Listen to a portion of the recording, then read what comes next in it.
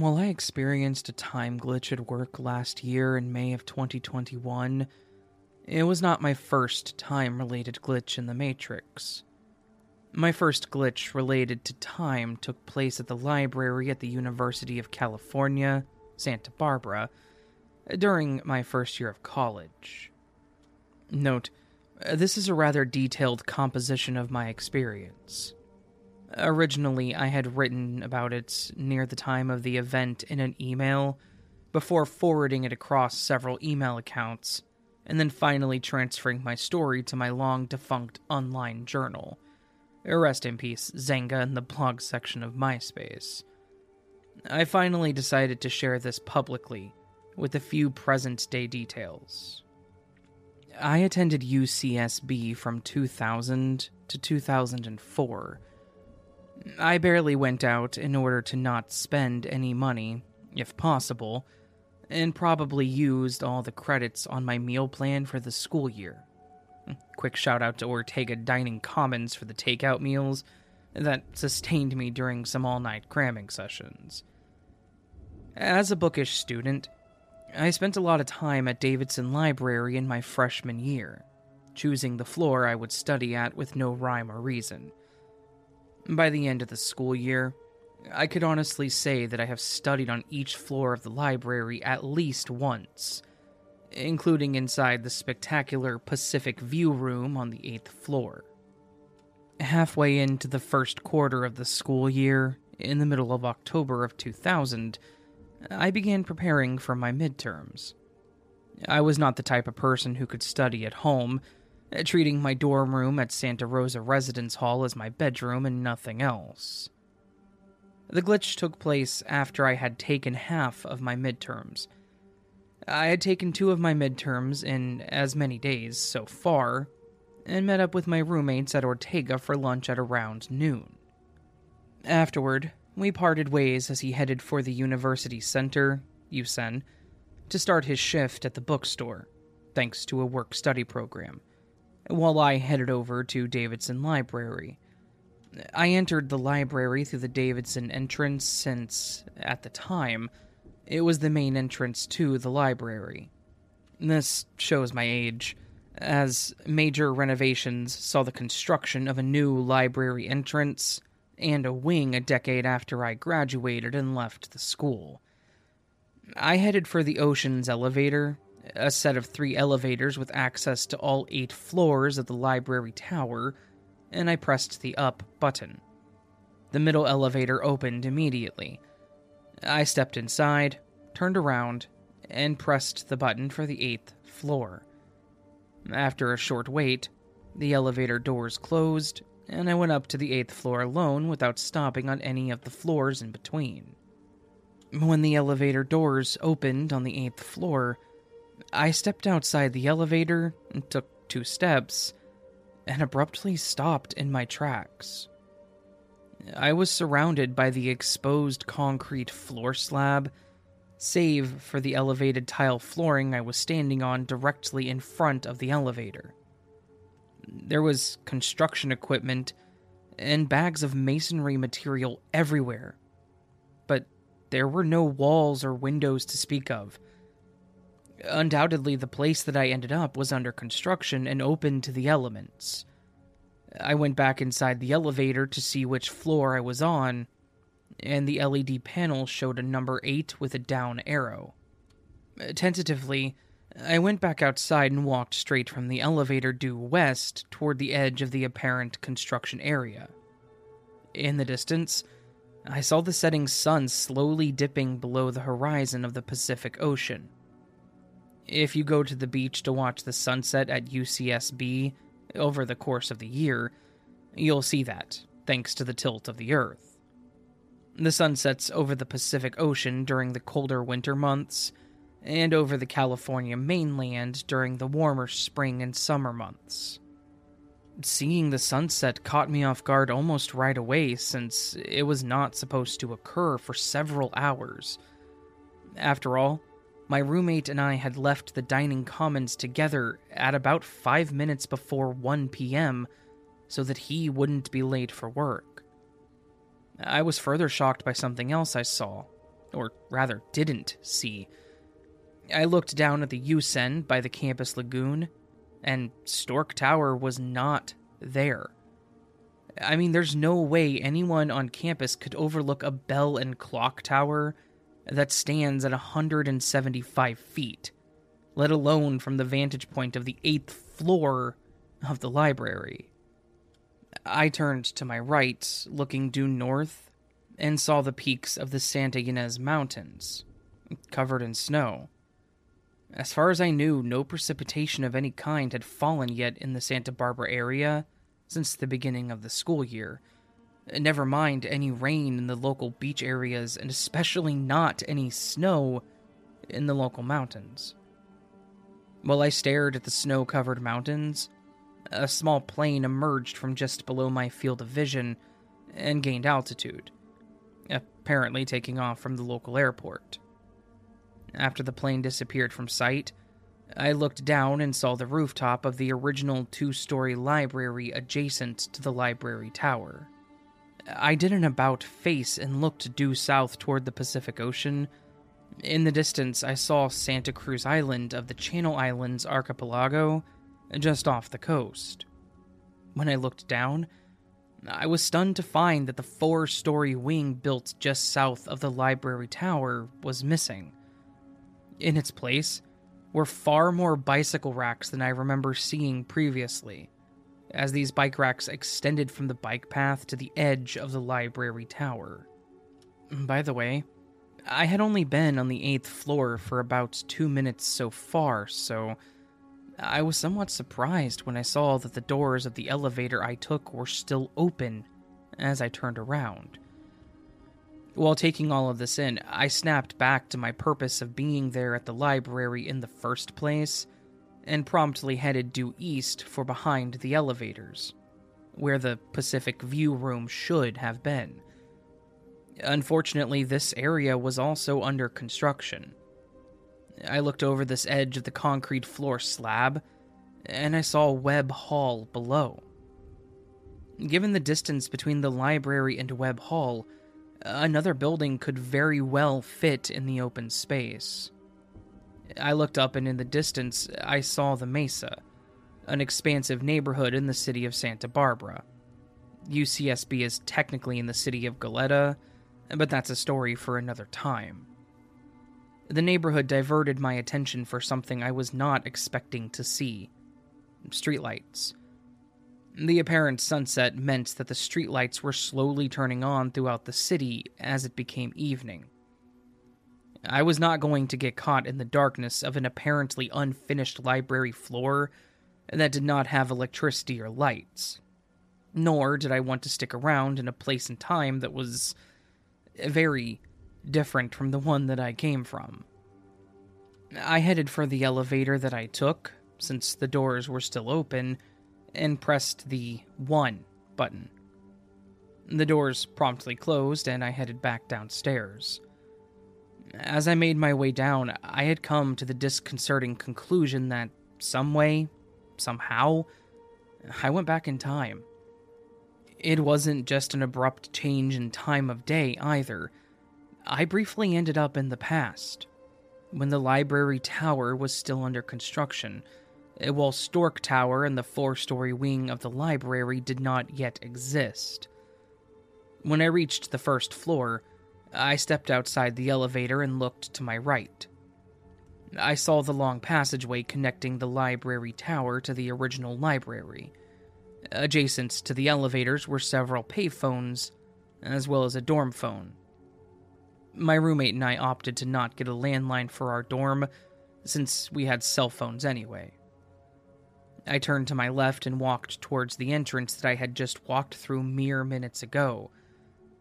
To my enormous relief, I saw the current serials section, which houses printed magazines, journals, and newspapers, and is located on the lower level of the first floor of the 4-story wing. Next to the entrance of this section is a staircase leading to the ethnic and gender studies section on the second floor of the same wing. There were lots of people on the staircase going in both directions as I headed for the exit. I looked through the glass doors and realized that not only was I back in the present time, but also the same time of day as when I arrived there, just 5 minutes ago. As I stepped outside the library, soaring between Gervitz Hall and the music library was Stork Tower. I walked toward the tower and paused upon arriving at the entrance of the music library. I continued looking up at the Stork Tower, still pondering what I had seen while up in the library tower. I went inside the Yusen, found a table outside of a cafe, and studied for my third midterm until 5 p.m. when my roommate got off work at the bookstore. He was surprised to see me, of course. Over dinner, back at the Ortega, I told him everything that I had experienced just after lunch that day. He was skeptical, but he ultimately believed me, especially because he felt that my earnest recollection of that day's events over the years, and we still keep in touch to this day, was the only time that he had ever sensed fear in me. This was the one and only such event that I ever experienced during my time at UCSB. I've been to the 8th floor of the library tower countless times since, until I graduated. But I never went back in time again. I've taken my roommate and our friends there. I've taken my family there when my sister was exploring colleges. She ended up going to UCSC. She'd rather be a banana slug than a gaucho, I guess. I've taken classmates and even a girlfriend there. Sadly, I was not able to replicate my experience of going back in time with any of them. During the elevator rides to the 8th floor, I would secretly hope that the doors would open to a construction site with random but prominent features from the university's skyline missing in all directions, only to be disappointed upon seeing the scale model of the university as soon as the elevator doors opened on the 8th floor, and, ultimately, a long ago fully built library floor with a spectacular view of the Pacific Ocean, each and every time.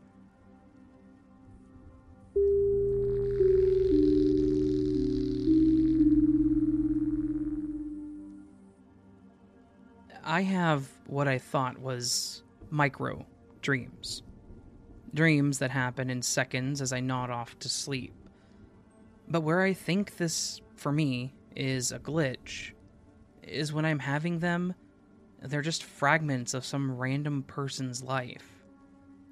And they take place in places I've never been, involve people that I've never met. When I'm there, I'm one of them. And that world is real. I know what that person does, and I have no knowledge of me in this world. For example, the glitch nod happens, and boom. I'm on a landline phone telling someone, I've been on the force for longer than any of those kids. And I feel like a 60-something worn-out cop frustrated by the fact that he now takes orders from someone a quarter of his age. Then, boom, I'm jolting away at my computer less than a minute past in what felt like 20. I have too many to list, but the one that changed my view on these happened several years ago. I was at the computer, I nodded off, and I was suddenly in a suit with a suitcase standing in an upscale urban area. I was still me this time, as in I was aware of who I was in this world, or this life that I currently exist within. I had actual control of this body. I felt the breeze in the air, experienced all the smells, the sensations of the shoes that I had on being new and not broken in yet. I felt the weight of the suitcase. I smelled coffee in the air, and then turned and saw a coffee shop with the place where people could lock up their bicycles. It was dark, but the sky was mostly clear, just some passing clouds. The streets in this area weren't asphalt. They looked like brick pavers, and it wasn't a normal busy street. In fact, the area that I was in wasn't busy at all. I didn't see anyone else, but I could hear the traffic not far away. It was just after 10:30, almost 10:40. I/he was wearing a non-digital watch. The ground was slightly wet, like it had rained earlier that day. I was standing near a bus stop. I was taking in everything as I looked around, trying to record this all to memory. Then I started to feel like I was becoming this person. I somehow knew I worked at the building that I was standing by. To my right, there was a tall skyscraper. It was modern looking, but had very distinct architecture. I was so amazed by how clear everything was, and how vivid the colors were. Like watching an HD movie after years of only watching VHS ones. I looked up at the moon, just emerging from thinning clouds. It was the moon right before a full moon that almost looks full. I was so amazed by how clearly I could see it. I realized that this body I was in had really good eyesight. Mine in this world needs glasses to see anything more than 3 foot away. Well, I jolted back to sitting at my PC. I said, I've got this fresh in my head, and I went on to Google Earth looking for this place to see if it was real or not. But then how do I find it? I knew it was within the US, because all the signs were in English and were clearly familiar to me being an American. It was just after 10:40 as well, so it was likely in the same time zone. I searched for 2 hours, and I found the exact place. I dropped into Street View, and a chill went through me like 1,000,000 volts. Everything was there. The bus stop, the coffee shop, the bike racks, the building.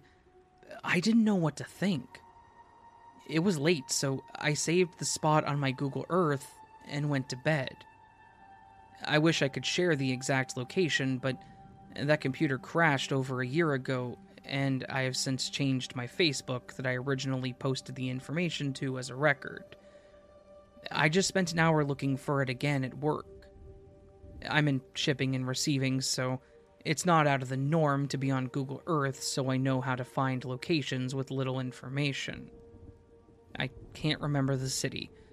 Ohio State or Michigan. I think the Matrix deleted it. It's possible the coffee shop went out of business and is now something different, but I found it last time by searching the building description. I'll keep looking for it in my free time, and I'll add it here if I do find it. Just a note, it's been over a month since I wrote this the first time. Still no luck in finding it. Being an artist, I'll attempt to draw the location as I remember the topography, and I'll add a link to this post if I get around to it. To answer or clarify, I don't know if this was an alternate reality, a glitch, or a road not taken. I don't know. But being somewhat rational, I can't say what it was or wasn't until I find this location again. Until that point, it's just another question mark that makes me the strange guy that I am. The brain is an amazing thing. I think people overlook this fact when in relation to glitches and quantum immortality experiences. Are we shifting realities? Or are we all dreaming or creating realities within our mind? These micro-dream glitches I get scream at me that something else is going on. Because when I'm in these experiences, I usually have no knowledge of this world. Or, in case of experiences like this one, when I was aware of this world, it felt like the dream in that one was real. I was asked why I care so much about the nature of reality if I can't change anything. I said, because if this is a simulation or dream of a higher dimensional version of myself, I want it to know that I know. And I want better for humanity than for it to just be an entertainment or an experiment. We are people that love, create, suffering when we don't have to. and we deserve better.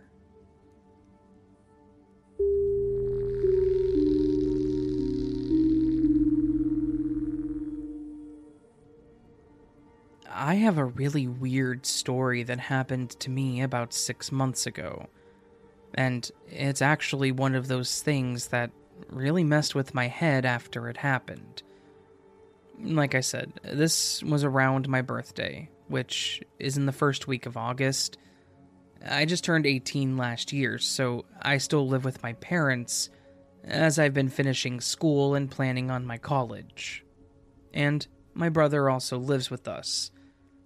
He's 22, and during the pandemic he lost his job, and his lease on his apartment also came up for renewal, so he decided that moving back home when he had the opportunity to do so was a good idea. The week of my birthday, we were planning a family dinner to celebrate, and we were going to have my grandma and my aunts come over. Basically, it was supposed to be a fun little get-together among close family, making the most of what we had and the day in general.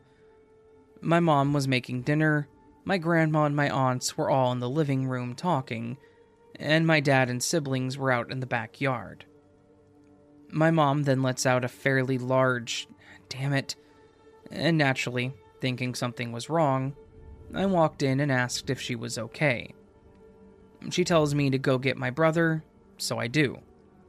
She then mentions to him that she had forgotten to get the candles for my cake. I tell her it's not really a big deal, that we don't need to do all that, and she insists, saying it's my last birthday as her little girl, and that this would be the last time she could ever do this for me. I wasn't going to fight it after that. She had her mind set on what she wanted to do, and that was it. My brother gets his keys, and he asks me if I want to go with him to the store. At first I said yes, but then my mom chimed in and said, "No, I want you to go spend time with your grandma. He'll be fine." I say sorry, and he makes a comment about how he's going to find yellow candles since I don't have to go. I hate the color yellow with a passion, so this was him taunting me. I head to the living room, he goes out to his car, and we move on from there.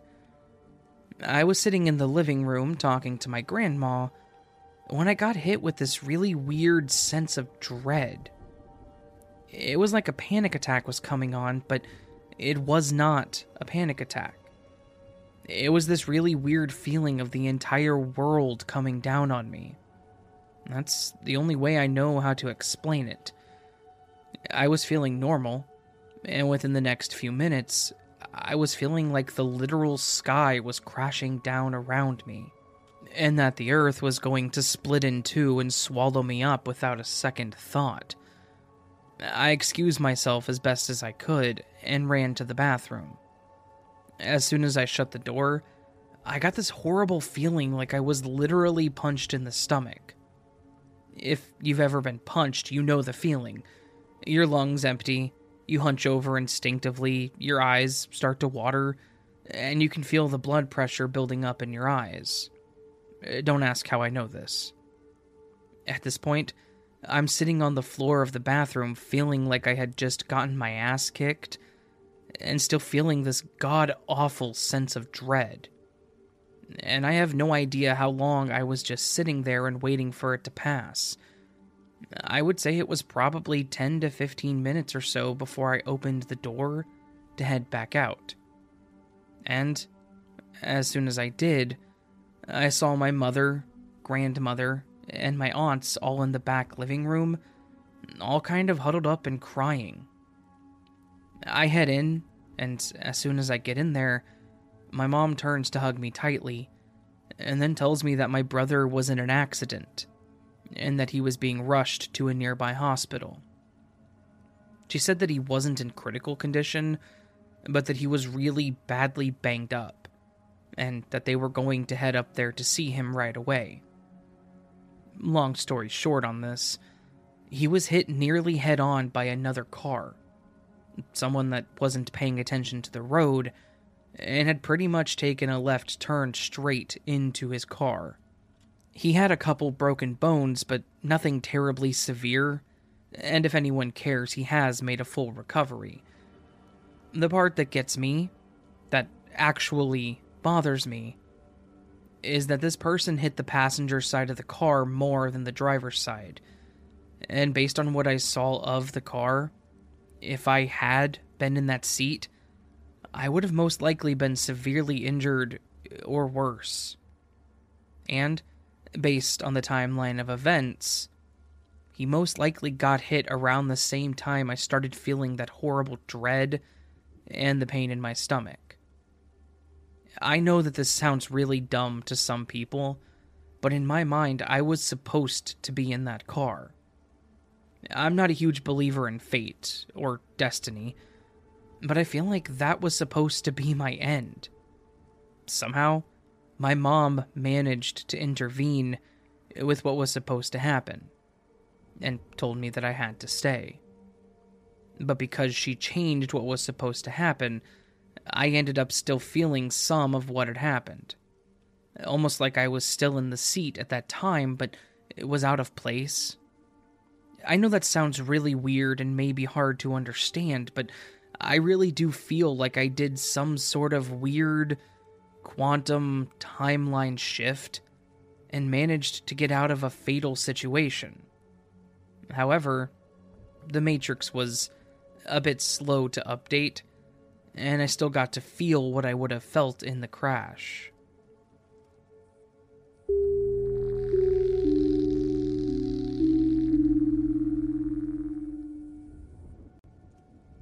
This happened to me for the second time today, and it freaked me out. The first time it happened, I wanted to share a post here, but I just didn't feel like it was enough on its own. I honestly don't know if this could be classed as a glitch, but the feeling I get from this when it happens is that the concept of time isn't real or linear, and we have the ability to basically experience things from the future without even noticing until after it's happened. It sounds crazy, but I'll explain. So here it is. And this has happened to me twice now. I'm an artist, and both times this happened has been when I have an idea in my head, and I'll scour through reference images until I find the one. Not that I have an exact known building in my mind, it's just something that looks how I imagine the scene in my mind. I'll choose a building that I don't know anything about, just that I like the look of. The first time was a few months ago. I was drawing an Amsterdam street scene. I had to look through various blogs, Instagram accounts, and Google searches until I found a building I felt was just right to draw. I started drawing it, and then went to make a coffee and have a quick break from drawing. I sat down with my coffee and was mindlessly flicking through Instagram stories when someone I know who lives in Amsterdam shared a photo. And what was in the background? The exact same damn house that I had just drawn. Now, I know what you're thinking. You probably think I just thought they were the same building because the canal houses often have similar features. I took 2 screenshots and compared everything. From the window frames, the shape of the roof, the things outside the building, the tree, the stones on the pavement, the building next door. It was 100% the same building. I also know Amsterdam quite well myself, and can say with 100% certainty that it is the exact same building. I messaged the guy that I know, and I said, "Is that a famous building or something?" And he said it wasn't, and that he hadn't even specifically photographed that building. It was a regular Amsterdam building. A nice one, but nothing extraordinary compared to every other building out there. Nothing that makes it stand out more than others. I explained to him what had happened, and I showed him my screenshots and my drawing. and he was equally as freaked out, too. Please bear in mind that this all happened within the space of an hour or less. Today, the same thing happened again with another building. 2 days ago, I was scouring the internet looking for references for a London warehouse, Victorian period. I already had the idea of how it would look in my mind. I just needed to find a photograph to draw from that matched. So, I looked through hundreds of warehouses and picked one. It had a nice curved shape to the roof and some white writing on the wall that said Spratt's Patent Limited. So I drew it. Weird fact, this warehouse was also next to a canal, so both my drawings that I'm referring to are canal scenes. Today, I was eating my dinner and the TV was on. A still image flashed on the screen, and guess what it was? It was the exact same building that I had just drawn 2 days ago. Same angle and everything. I was once again so freaked out. The program was not even anything about the building. It was just a still image that quickly flashed up to show where they were filming. Some quick statistics for you. In Amsterdam, there are believed to be around 7,000 historical canal houses. So, what made me choose this one? I can't find any estimation online of how many Victorian warehouses there are in London, but I grew up there, and I can tell you that London is full of historical buildings and warehouses and wharves. Lots of folks will just tell me it's a coincidence, but personally, in my soul, I feel there's more to it than that. As an artist, I don't just draw anything for the sake of it. I draw things that come from my soul, and where do my ideas come from? In these instances, I can honestly tell you that I feel like my ideas must have come from the near future. Time cannot be as linear as we believe it is. I hope this makes an interesting read, and I would love to hear your thoughts or similar stories.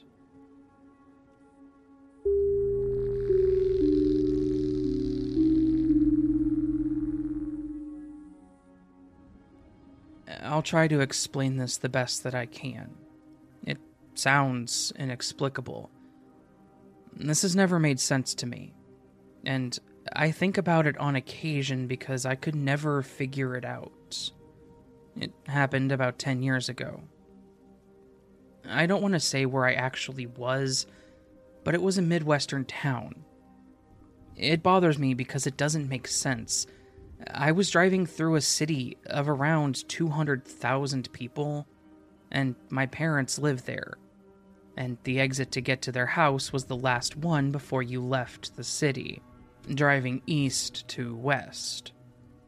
I missed the exit, and I didn't want to swerve at the last minute because there was traffic on the interstate. But then, I left the city, and anyone who lives in a Midwestern town knows that once you get past the last exit, you can go for miles before you even get a place that you can drive off on. So, basically, I figured I would just keep driving until I finally found a road to get off on and turn around. Anyways, I just kept driving. Then, I saw those big interstate signs that you see above you. But they were all rusted, without the signs. Just the posts. I thought maybe it was due to road construction. I thought that maybe I had missed a detour. But at this point, I was paying attention, because I needed to get around and turn back. But there weren't any places to turn around, so I just kept driving. It didn't make any sense because there weren't lights anymore, and the road was getting worn out, like it hadn't been paved in years. Then there were trees, like lots of pine trees. It didn't make sense. I was kind of starting to panic because I didn't know where I was. I was sure that I didn't take a different route. The road started to get really old and the trees were dense, which didn't make sense because this is a place with few trees. I slowed down because I was honestly scared and confused as to where I was. And I then saw some of those black and white roadblock signs just blocking the road.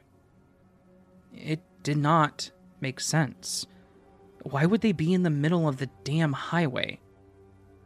They were just sitting there, blocking the actual interstate. I thought maybe I had gotten off the interstate, so I stopped in the middle of the road, thinking, okay, I'll just turn around. So I crossed the median and started to drive back. I felt lost, but I drove on the road and, without any turns, I came back and was on the damn same interstate. I don't get it. I turned off the exit and drove right to my parents' house. I was always on the same road and I never turned off except for the exit. I asked my parents if there was some kind of road construction going on, and they said not that they knew of. I was very confused and really worried. I was so bothered by it. I kept thinking about how I was probably so aloof that it was just a mistake and I probably drove off in a different direction. When I left to go home a couple of days later, I wanted to make sure, so I went back on the exact same interstate and drove in the exact same direction. It was fine. There were no roadblocks, no trees, no nothing. I never turned off. I was always driving on the exact same road. That interstate was not the same place. I don't know, it bothers me to this day. I guess I wanted someone else's opinion as to what might have happened. P.S. I have no mental illness. I don't do drugs. I don't drink and drive. It was Sioux Falls, exit 29, on the west side of town, while I was traveling westbound on I-90. Sorry to keep adding, but I honestly believe that I was in a place that did not exist, or I wasn't supposed to be in. I can't think of any other explanation.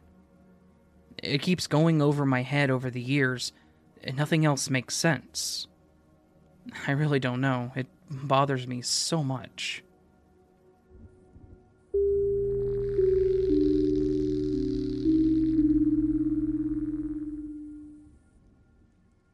Okay, so I'm making this post after telling people of my original experience, Where Did I Go?, which is the story in this video prior to this story. I really didn't want to explain this one, because I felt like it would just make my other experience less believable, but it really does bother me. This is one of the only 2 strange experiences I've ever had. I explained how I had an experience in the Midwest. This also took place in the Midwest. This time, I was diverted on some obvious road construction around a town of about 10,000 people. So I took the detour. It was around 11 or 12 at night. I just kept driving wherever the marker sent me. Anyone who has experienced road construction in the Midwest knows how this is. Random markers telling you to go every which way. I get how anyone could get lost. So I was just going along the road signs. Somehow I must have gotten mixed up. I ended up on this giant bridge. Nothing on top, just a road above everything. I looked down, and I saw lots of lights, like it was some sort of industrial area. But there were no people. At all. I didn't think it was too strange at the time. I thought maybe I was just driving over a power plant or something like that. But then, I got to the end of the bridge, and I didn't see any more signs. It was a town. But it looked run down, but not extremely old. I kind of wanted to stop and maybe ask someone where to go to get back onto the highway. There was no activity at all, though. I pulled into this parking lot, and the building looked like it hadn't been touched in 10 or more years. I was kind of hoping that someone would drive by. It was super eerie. There was literally no one. No cars, nothing. It felt really strange. Even late at night, I'd figure that I would see a light somewhere. I kept looking around, but everything was dark. All the buildings looked like they hadn't been touched in 10 or 20 years. I got a really bad feeling like I was not supposed to be here. Towns close down, I get it, but they are not supposed to look like this. This was around 2012, and those buildings looked like they hadn't been touched since the 90s. I decided I should just go, retrace my steps, and maybe get back to where I was. I went back across the huge bridge, and after I made it across the bridge, I turned off and then saw the detour signs again. I was so relieved, I made it back on the highway. When I went back home, I was visiting my parents for a few days. I tried to find where the hell I was at. I could never find that place again. There was no giant bridge, no town that looked 20 years old and abandoned. I've searched and driven through the area multiple times. It doesn't exist, and it bothers me. P.S. This is the second and only one of 2 odd experiences I've had. Again, I've never done drugs, I have no history of mental illness, and I don't drink and drive. I have no other strange experiences beyond these 2, and I'll answer any questions that I can. And edit, I truly do believe that this was some sort of glitch in the Matrix, and it makes sense to me to post it here.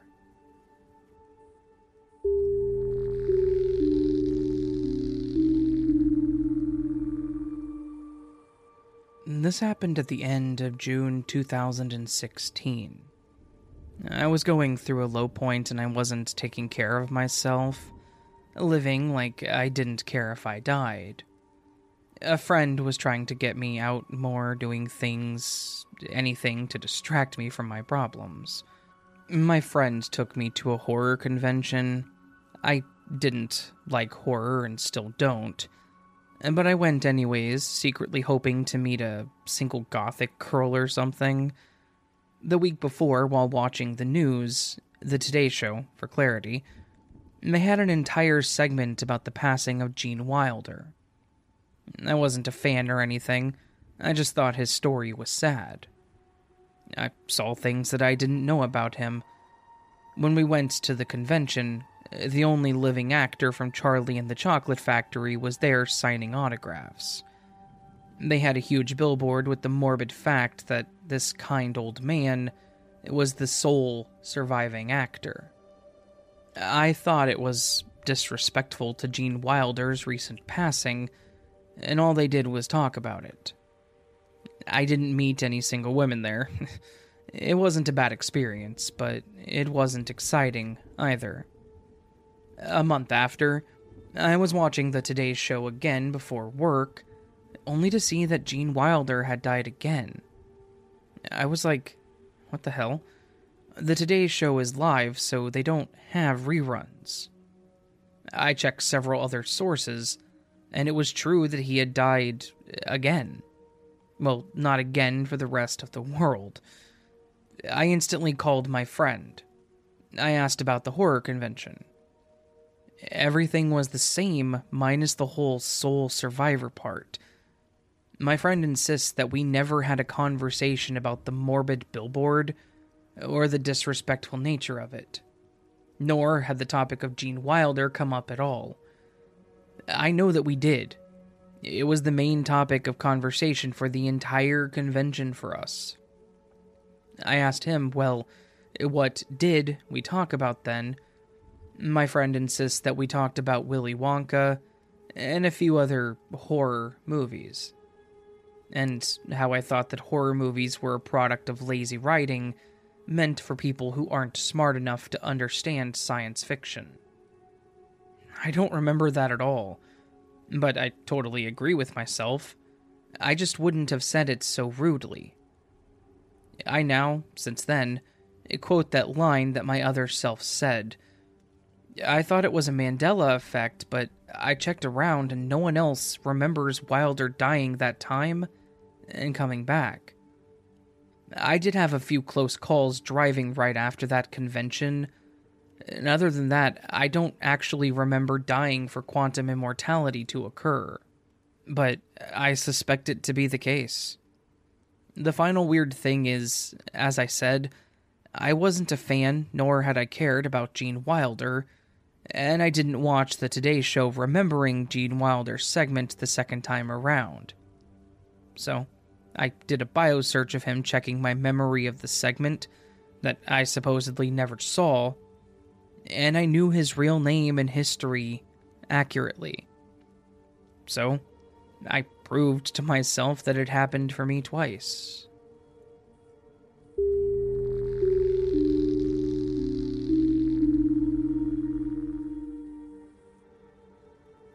This is pretty lame, but it's been circling my brain all morning and it's on theme for the subs, so here goes.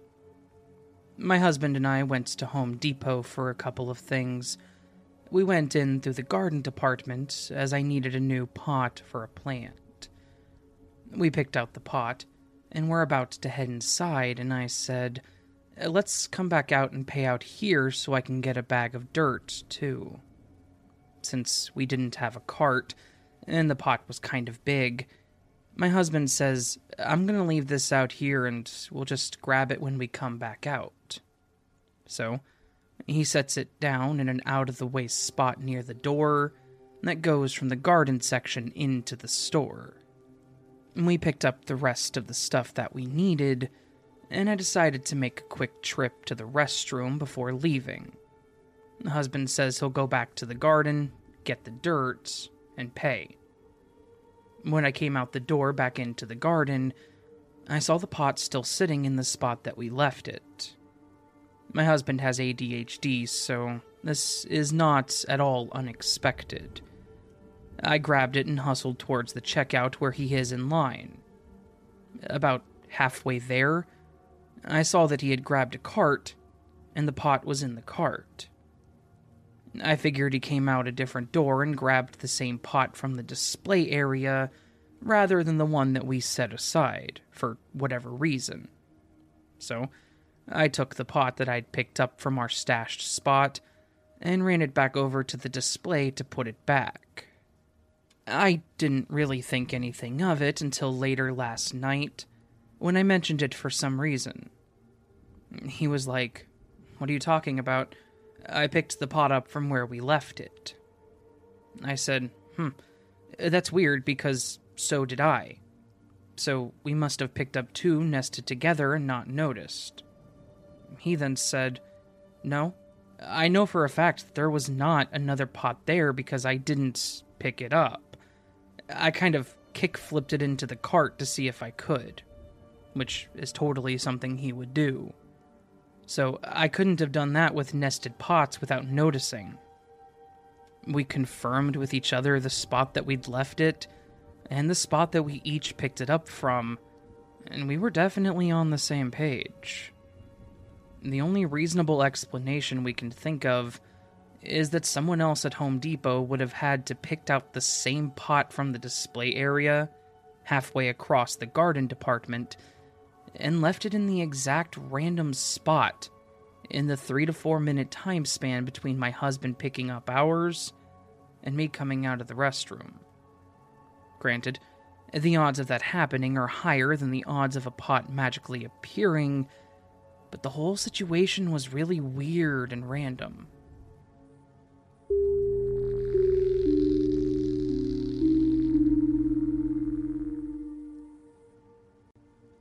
This happened over 30 years ago, and is something I have spoken about only to people that I trust. I've never been able to explain it. I was in college in New York, and my best friend came to visit me. I suggested that we go to a museum that I had to visit for a class assignment, and he was game to go. We set out to the subway, but we were arguing with each other. It was so silly but serious that I got into one subway car and he got into the car next to the one I got into. The door closed and I was still mad at him. But I thought about how silly it was to get mad at my friend who'd come all the way to spend time with me. Neither of us were sitting in our cars, but standing holding on to the metal poles that are independent of the chairs. I looked through the window between the cars as I was lamenting my behavior, and I saw him looking back at me. I remember thinking that when the car stopped, I was going to hop out of my car and go over to his and apologize. The train came to the next station seconds later, but I was feeling too proud to apologize first. So the doors closed, and I decided I would wait for the next station. I looked into the other car, and again he was looking at me, annoyed still. However, I did record in my mind that he was dressed differently. This was the start of thinking that something was up. Prior to this, I'd only had 1 or 2 time slip experiences that were way less elaborate than this. The train stopped, and this time my heart was racing as I jumped out and rushed over to his car to see whether he was in it. I recall a few people in the other car looking at me strangely, and needless to say, the experience was way, way, way too strange for me to continue to the museum, and I took the train back home. My mind was racing with, what did I just experience? When I got home, I was so antsy and weirded out by what I experienced, I just sat out on the porch. An hour later, my friend was casually walking down the street towards me. He was wearing what I recalled him wearing when we first parted and stepped onto the train. I ran up to him and hugged him super tightly and started to get really hysterical. I just kept hugging him and pelting questions at him. Where were you? What happened? Did you get on to the train? He looked at me very surprised, telling me that when I hopped on the train, he decided that he was not going to go, and just never got on to that train. I told him that I saw him as plain as day on the train, and I explained what he was wearing. We didn't say much more about it after that. He died 6 months later. I would experience something else with him before his passing, and I really appreciate this place to write this experience because it must be recorded.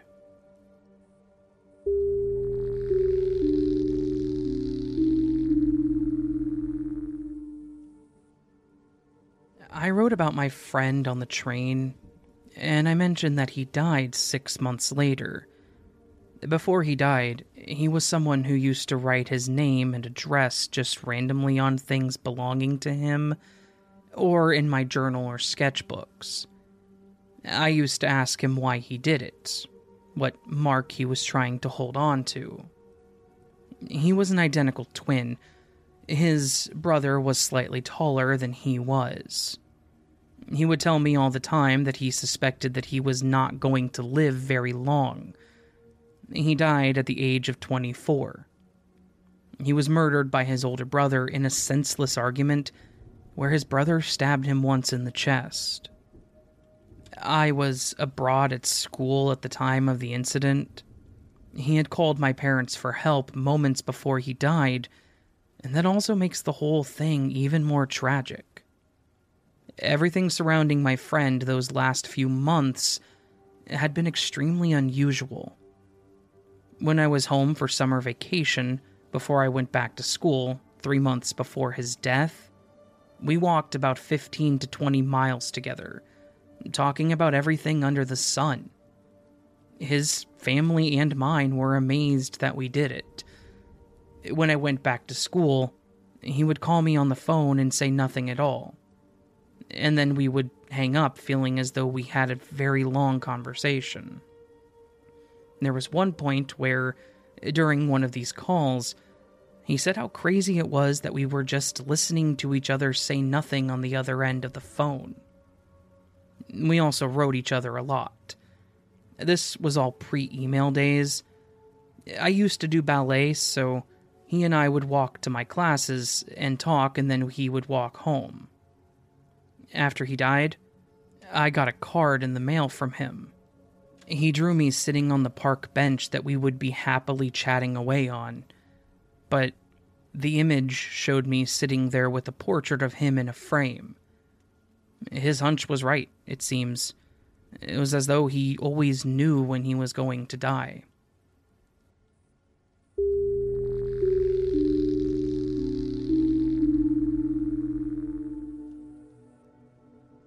This happened a long time ago. I didn't know about this sub, so I had nowhere to talk about it. I'm glad I get to tell this story now, as it's pretty mundane, but weird enough to me that I'll never forget it.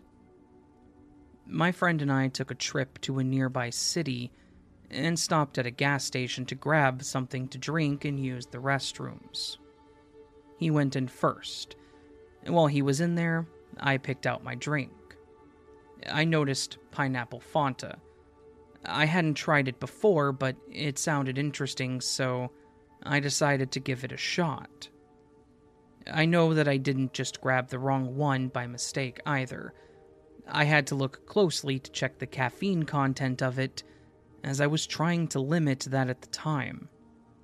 When he got out, I handed him my drink and my debit card so he could get whatever he wanted and meet me in the car. It's important to mention that I'm fairly certain he would never do this as a prank or joke. We were really close at the time, but even outside of that, he wasn't ever known to do stuff like that. Messing with people never seemed to impress him much. It was also only the two of us anyways, so it's not like he could laugh about it with someone else. We drive somewhere else and start eating. I reach into the bag and grab our drinks, and somehow my pineapple Fanta is now orange Fanta. I said something along the line of, "Was there something wrong with the pineapple one? I know that's what I handed to you." He looked at the bottle and looked at me confused, and he said that he knew it was pineapple before too. He was actually going to ask me how it was, since it was kind of an unusual flavor. It really weirded us out for the rest of the day. I know I wouldn't have grabbed an orange one, even if I decided I wanted orange soda instead. I've always thought that orange Fanta was the worst orange soda, and definitely would have gotten Sunkist or Faygo instead. The only thing we've ever been able to come up with is that the cashier accidentally switched it out. But that makes us ask more questions than it answers. Why would she have one up at the counter? Why would it be nearby enough for her to accidentally grab the wrong one? She clearly wasn't drinking it. It was still sealed and cold. The whole thing reminds me of when variables in software mess up, and it reverts to a default value. Orange Fanta would certainly be the default Fanta if there was one. Maybe the simulation's code got mixed up in there somewhere.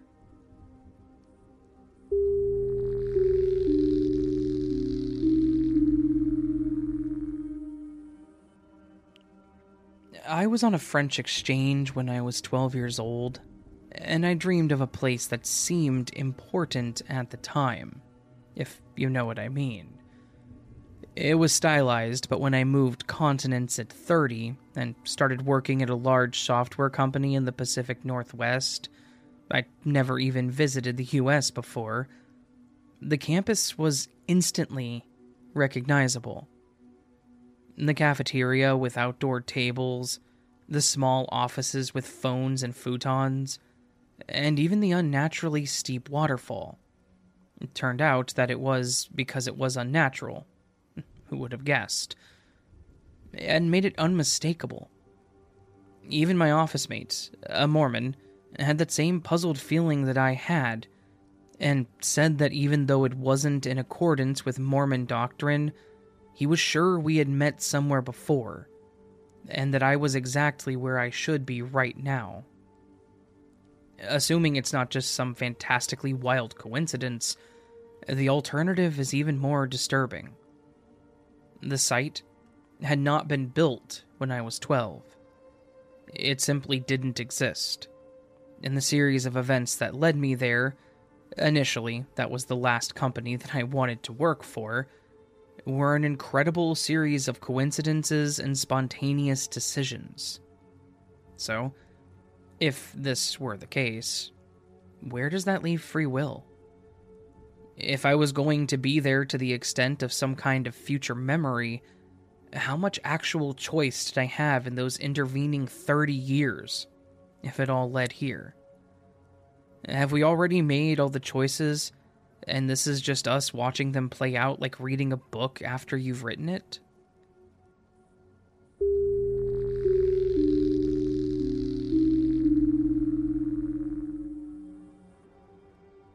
A few years ago, I lived in a cul-de-sac in a small, safe suburb. The kind where you're passively friendly with your neighbors. Across from my house was a little red house where lived a man in his late 30s, Ron, his wife, and their 2 young children. Our children would play together in the street, we would exchange favors and Christmas cards, etc., and so our families were somewhat close. In the blue house beside them lived Ron's parents, which I always thought was nice that they could see each other often. One early summer evening, while still fully light out, the weather was nice, so I was out on my front porch to relax for a moment. I see Ron walking out of his parents' blue house, telling them goodbye. He's carrying a gallon of milk in his left hand. No bag, just the milk. I thought, how convenient that he can borrow milk from his parents next door instead of having to just go buy it. I didn't call out to him as I figured he was busy. He walked into his little red house and shut the door. Maybe a minute later, Ron's car pulls up into the driveway.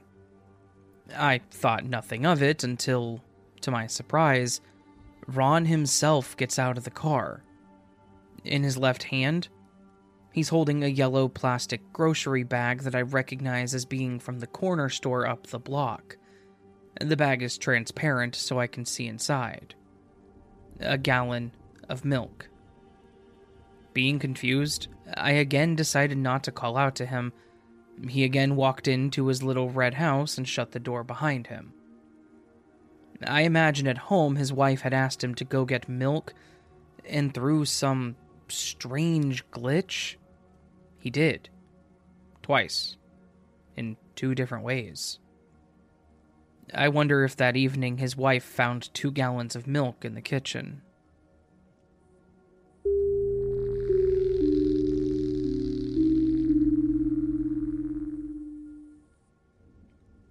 I'm a male in my early 60s, and the following occurrence happened about 20 years ago on a semi-rural road in northeast Ohio, about 5 miles northeast of the Akron-Canton Airport.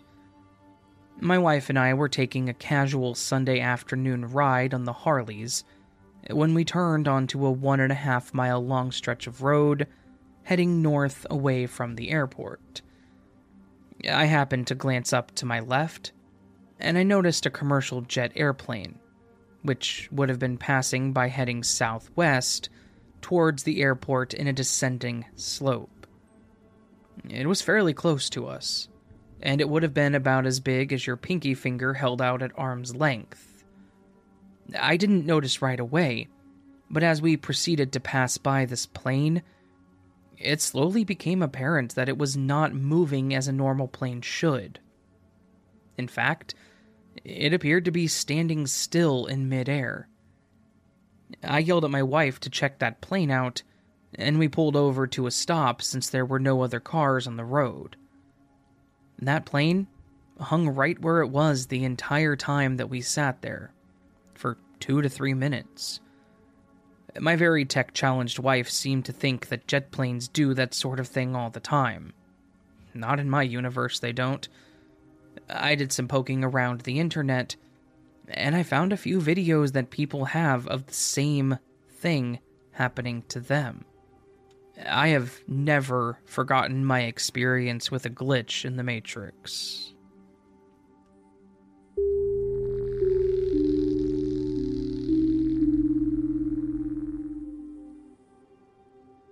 Hey Raven, it's JJJ. I decided to share this story because it's kind of been itching at me since I found these videos. So, this was back when I was in the 5th grade, when our teacher was absent. I have no clue why, it's been a while. We had a substitute who was this young lady with brown hair and green eyes. I'll call her Miss Clark for this story. So, Miss Clark introduced herself, and then set us off in groups to do our work.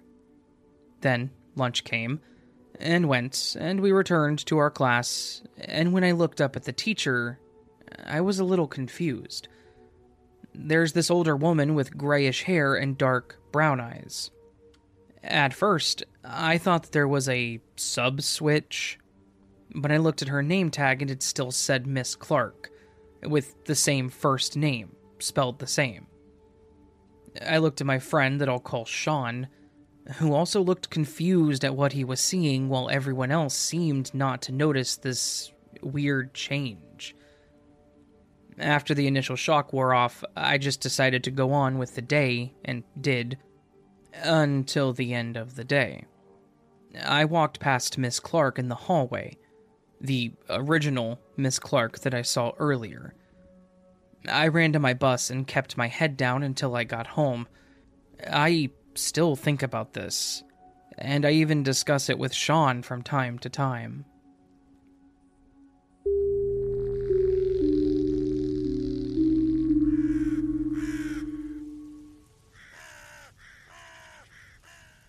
So that was this week's collection of Glitch in the Matrix stories on the As the Raven Dreams podcast. I hope you enjoyed this collection of glitchy goodness. If you did, and would like to listen to more of this, you can always check out the other episodes of the podcast, or support the channel further by actually going to my YouTube channel and checking out my videos. Just go to YouTube and search As the Raven Dreams. You can also go to astheravendreams.com for lots of other good stuff. Ways to get early access, read stories that I've written, submit your own story, and things like that.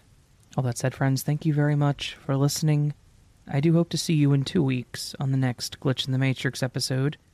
But until then, sleep well.